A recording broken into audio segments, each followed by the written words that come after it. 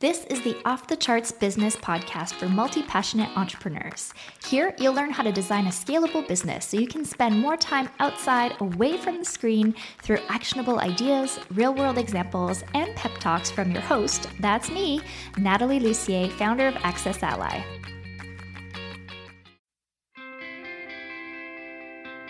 Join Natalie Lussier, business strategist and digital visionary, as she shows you how to increase the most important metrics in your business. Do you have the right creative fuel to excel? You know how some people are more sensitive to junk food than others? They could scarf down a whole bag of cookies, whereas somebody else could have a bite of gluten and feel it right away. And depending on how sensitive you and your business are, this could happen to your business too if you're running on the wrong kind of fuel. You really want to be running on the most clean, creative fuel that you can to get to that next level in your business.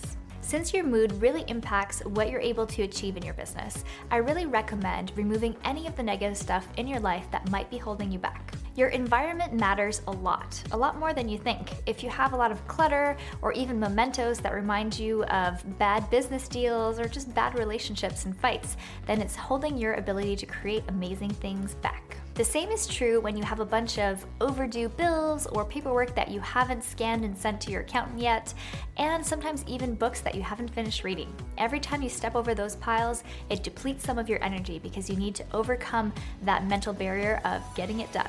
You might also be absorbing other people's negativity. I get this a lot when I watch the news, and sometimes I get this feeling of, oh my god, the world is not heading in the right direction, there's nothing I can do, and it's really taking away my energy when I feel that way. But as soon as I'm off the mainstream media, then I start to recognize all the good things that we're doing in the world between me, my clients, and all the people that I know in this world who are really making a big difference. So here's the trick. Anytime you feel that your energy is a little bit off, or maybe there's like an uncomfortable feeling and you're afraid or you're scared or there's something going on, take a look and see what caused that feeling.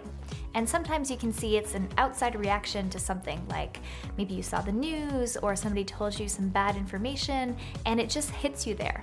Once you recognize where it came from, just acknowledging it will help you to really move through those negative emotions. Along those same lines, if you have a lot of people in your life who really get you down when you spend time with them, maybe it's time to reassess how much of your time you want to devote to those relationships.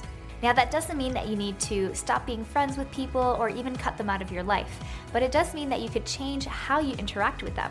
So for example, instead of sitting down for a long dinner and talking about all your problems with each other, you could go to the movies or do a fun activity like going skating or swimming, and that way you can really talk about other things and not be so focused on the negative stuff. Now, all of this advice is really geared to help you feed your body, your soul, your mind, and everything all positive and good energy.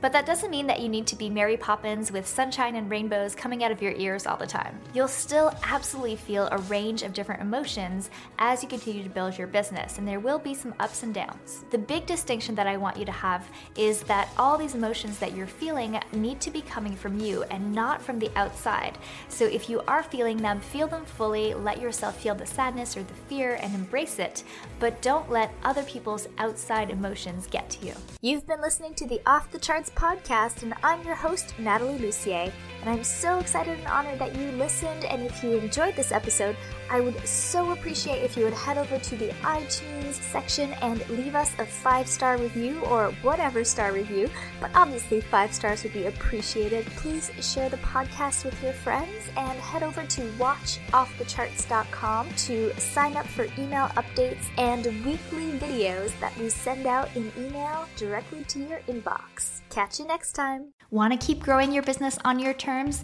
Then sign up for my free newsletter, The Momentum Memo.